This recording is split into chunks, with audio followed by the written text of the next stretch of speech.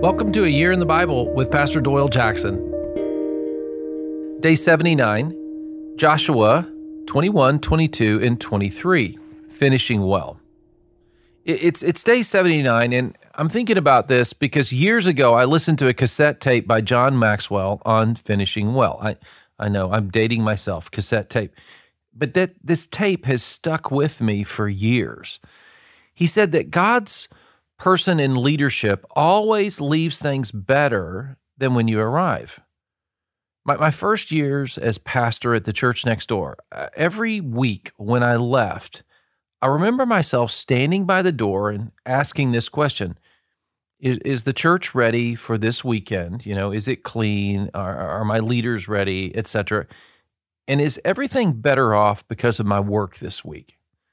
Now, back in those days, it was just myself and a few volunteers. The church was small, and we were rebuilding a dying church.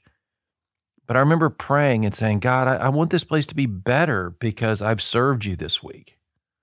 Well, these three chapters and tomorrow, chapter 24, are all about Joshua finishing well.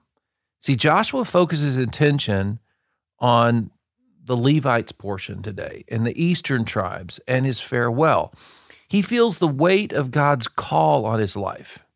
In chapter 21, he addresses God's standards for the Levites. This is important because it puts the ministry at the heart of everything in life and throughout the land of God's people. God's people need to live together and serve him. That's God together. Listen to chapter 21, verse 41. The towns of the Levites in the territory held by the Israelites were 48 in all, together with their pasture lands. Each of these towns had pasture lands surrounding it. This was true for all these towns. So the Bible lists this out, and what you see is the Levites were spread out among the people. It's kind of like you and I are priesthood of all believers, and you and I are the salt and the light in the world in which we live. In chapter 22, it's about the eastern tribes return home after fighting to secure the land west of the Jordan. And this passage teaches us a bigger principle, and that is, how do you work things out with a spiritual brother or sister when they offend you? Yeah, did you hear me? See, Jesus taught us, you go to them. In Matthew 18, 15 to 17, Jesus says, you go to your brother if they offend you. This is what God's people do here. The eastern tribes build an altar, and the western people are worried they're leaving God for the gods of Moab as they leave this side of the Jordan and go over to the east. The eastern tribe is worried that the west will forget their rights to the western house of worship and join the people of God in worship as the nation gets all put together. They work it out. Listen to chapter 22, verse 30. When Phinehas the priest and the leaders of the community, the heads of the clans of the Israelites, heard what Reuben, Gad, and Manasseh had to say, they were pleased. See, they talked it out. They listened to one another. Wow, what a concept in a world that cancels everybody. See, it's very different where, you and I, it's okay to ghost somebody or just speak publicly about them online. But the Bible is practical, isn't it?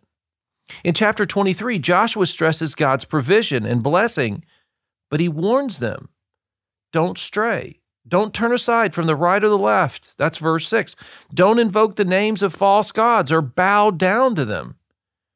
Do you think Christians that bend or bow to yoga for exercise is breaking this principle? That's why I won't do it. See, Joshua was clear. Just follow God's ways. Let's pray. Lord, help me to live well with your people. I want to finish well the way Joshua did. Amen.